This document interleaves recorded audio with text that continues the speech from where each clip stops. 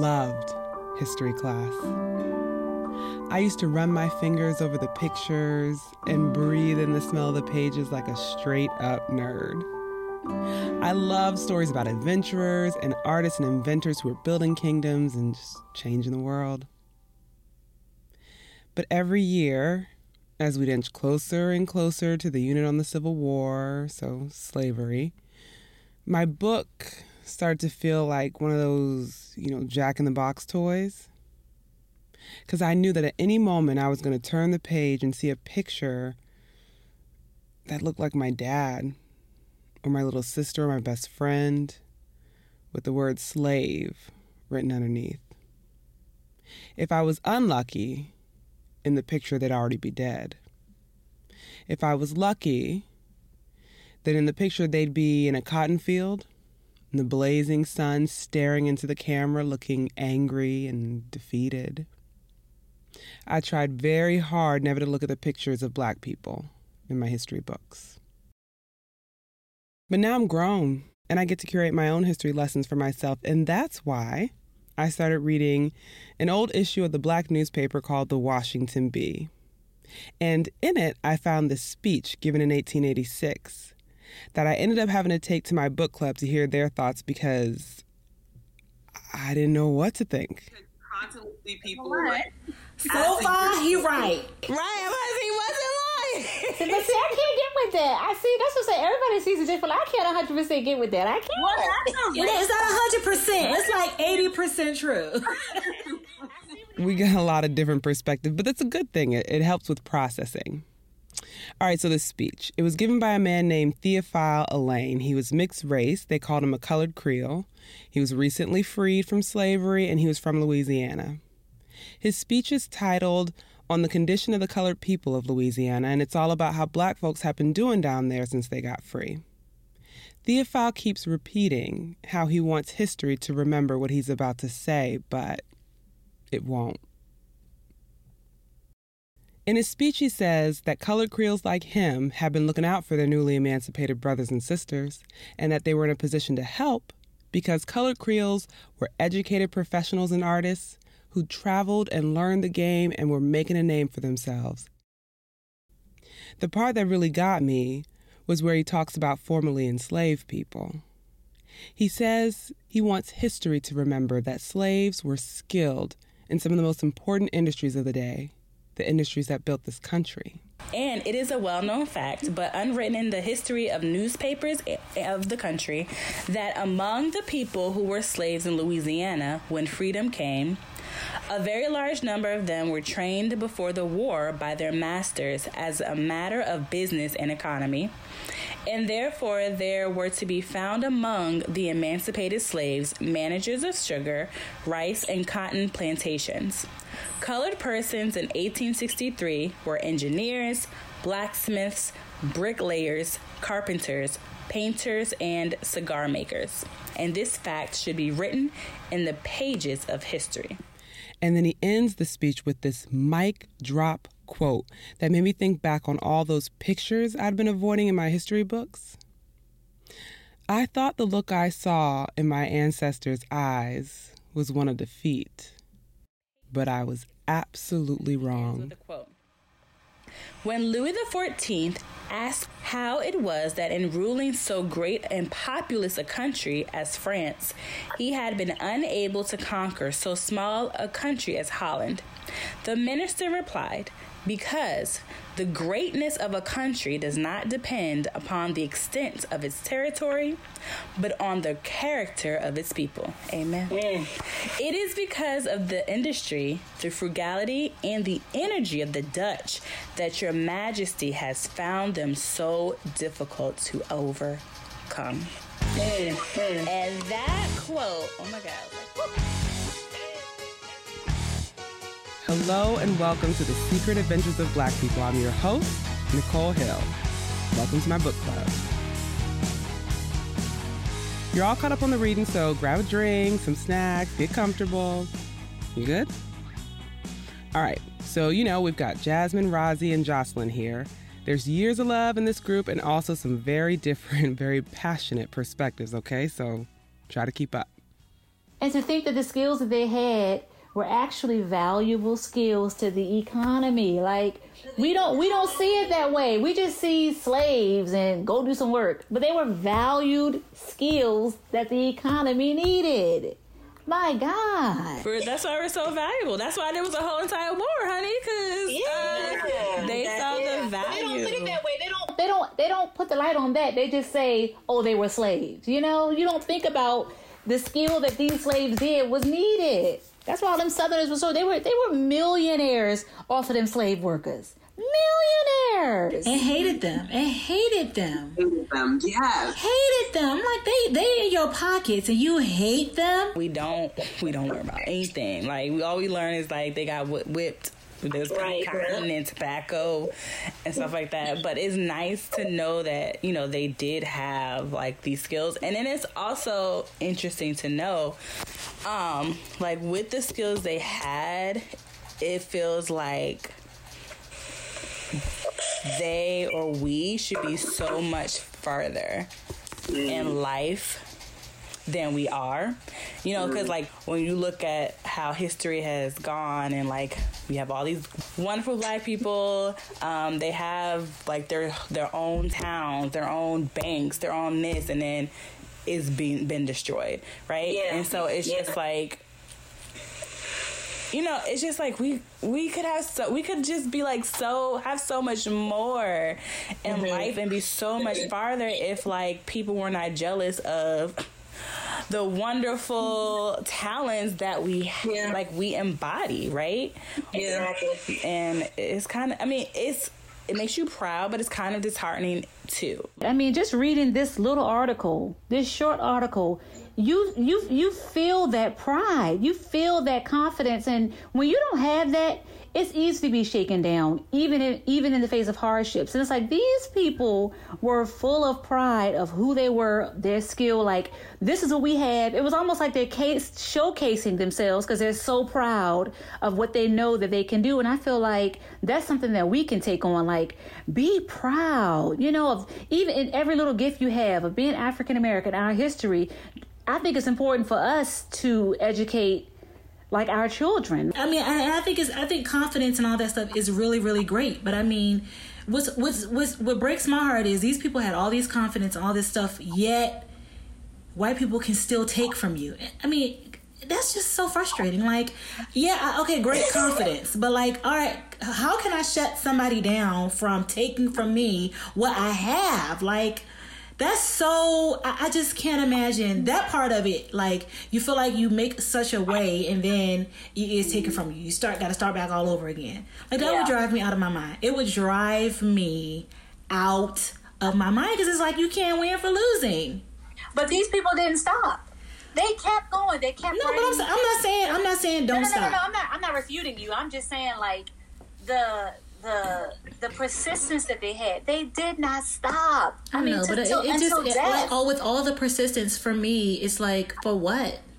Sometimes it's just like, look, y'all can have this country. Like, fine, I'll go somewhere else. Like, sometimes you get so tired of, I'm not saying don't stop fighting. Always fight, for sure. But I just am the type of person where I get tired. I don't want to constantly fight. Like, fight for something I should have been born with the right to be given. Like, but that's not the life they had. That is not the lifestyle. But I'm just saying, reading the article, I just feel sorry for them. We actually can discuss and consider. They couldn't even consider it. They couldn't even consider it because that's not the life they were born into. Like, right. That's what I'm saying. The hardships and their mental strength that these people had. I mean, it was strong. Unheard of. It was strong. That's why I was born in 1983 because I couldn't do it. Honey, if I was born in 1840, 1863, I'd be like, you know what? I'm not made up of all. I don't know. The Lord just knew because I can't. So where did that change out? Is my question. How I guess because even people now talk about how blacks need to like kind of stick with each other and build up our race, our community, our people, and I feel that, but I just also have this side of me that feels like we're not the only ones in the world. You know, and it also goes back to me, like, God created everybody. Like, and I think because blacks have been so downtrodden and beaten down, and we've been so mistreated, you want to rebuild that back up. But I feel like in rebuilding the one, you have to rebuild all. Like, you can't just only rebuild the one. Like, what about my brother who's suffering over here? I'm rebuilding our community, but there's another whole community suffering. Like, my response to that is, we'll get to them once we rebuild. I don't think building the black community is saying out everybody else. I know it's not saying that. Building the black community, because we have been, more than any other race, we have been so oppressed for so many years in so many countries in this world. Yeah. I mean, that's a fact. Yeah. Right, Nicole? Isn't that a fact? Is that not a fact? It's just truth. And I'm with human nature. I don't hate other races, but I am very much so for building our people, because our people have been oppressed. And it's systematically oppression. It's in whatever all the oppressions are. I don't know all them words, but black people have been affected by all of them. And still affected. You're right. Still affected. I definitely understand both points of view. I just feel that, like, we've been raped. Sure. And I'm not thinking, you know, like, not in a sexual, well, definitely a sexual way. Yeah, but, like, our culture, our invention, like, we have been taken from so much.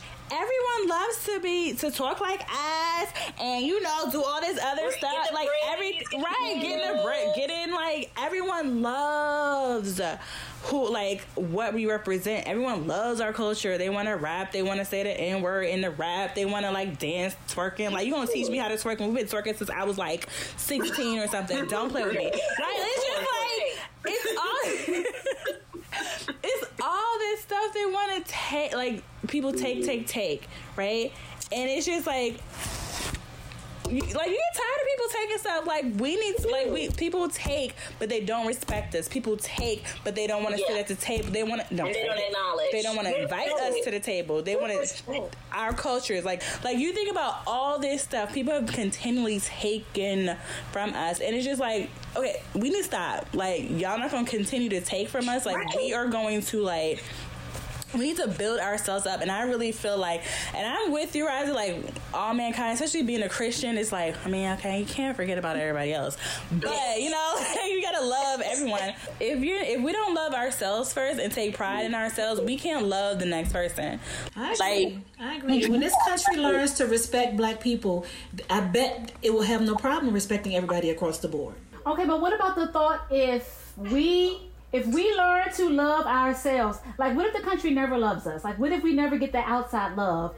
It starts from loving yourself. Like, don't deny that, but me loving myself does not mean you should love me too. I can say yes, I should love myself, but I can also say white people should love me too. It's because I'm a human being, and that's the issue. It's not, to me, it's never been an internal thing. Black people have had pride for so long, but I just feel like, to some degree, pride ain't got you nowhere. Like, where has pride gotten us? Because nothing changes in this country. Like, I don't agree with that. Pride has been the thing that has kept us going. But pride has not gotten laws changed, and, you know, I guess, you know what I'm saying? I mean, to some degree it has, but I don't know. I just think you need more than pride. Like, we need, like, 5 more black presidents. But then some argue that we need to stop looking for change from a system that's not going to give us change. That I agree with. Nope, you saying pride hasn't changed laws, but it's like, that may not be the end goal that we need. Yes, we need legislations. Yes, we need all that working in our favor. But it's like, I truly feel like it starts from the inside. Like, there are a lot of African American people who do not have pride in our own history. Understand, and that's why I say build the black. Build the black. Build the black. White people need to build the black. Spanish people need to build the black. Asian people need to build the black. It is hard to have pride when nothing is given to you. What are you prideful about? If I'm living in the ghetto, I ain't never seen a yard with grass. It's just dirt. What pride do you have? I mean, it's hard to pull pride from dirt. Yeah. I'm just saying, like, That's true. That's true. It's That's true. understandable why our people are the way we are. And it didn't start because we came over here feeling that way. We had pride in ourselves back home. But it's been snatched full 500 years. I ain't talking about like 20 years of a bad marriage. I'm talking about thousands of years, hundreds of years. I mean, I just think it's very understandable. I think it's our time and it's our turn. That's all I'm saying. It's black people's time and it's our turn, and rightfully so. Everybody need to get on the train. Please. Jesus is on the train, honey. Our time and our turn. All right. That's another slogan. Our time and our turn. All right. Before it was like, we believe in humans. Now it's like, cross that out. Our turn. Give me a few years on the humans. Just black right now. No, I understand though. I understand. I feel like if I would have had this pride, you know, like, when I was a kid, I feel like I would be so different. Like, I mean, even my hair, I think we talked about this. Like, even like if my hair, man, like, hair is such a big thing. I'm telling you, it's such a big thing, especially for the darker African. Yes. Like, it's just like if I would have been taught some of this stuff as I was growing up, I would have so much more confidence in myself as a person, so much more pride. I wish this kind of a conversation could happen amongst so many more people, because you learn from one another. Like, we may not agree on everything, but you learn, and it opens up your mind. This kind of conversation increases that pride, because it reminds you of who you are, it teaches you what you did not know, and it makes you feel like you're somebody. And then you're almost left with a call to action at the end a little bit, like, okay, what can I do? The Bible says train up a child, like, in the way it should go, you know, and they won't depart from it or whatever. It's just like, we gotta start give it all to them. That's right. Right, we gotta train our kids up. Like, I agree. Kirsten and Kendrick about to get an earful, poor babies. Y'all come here.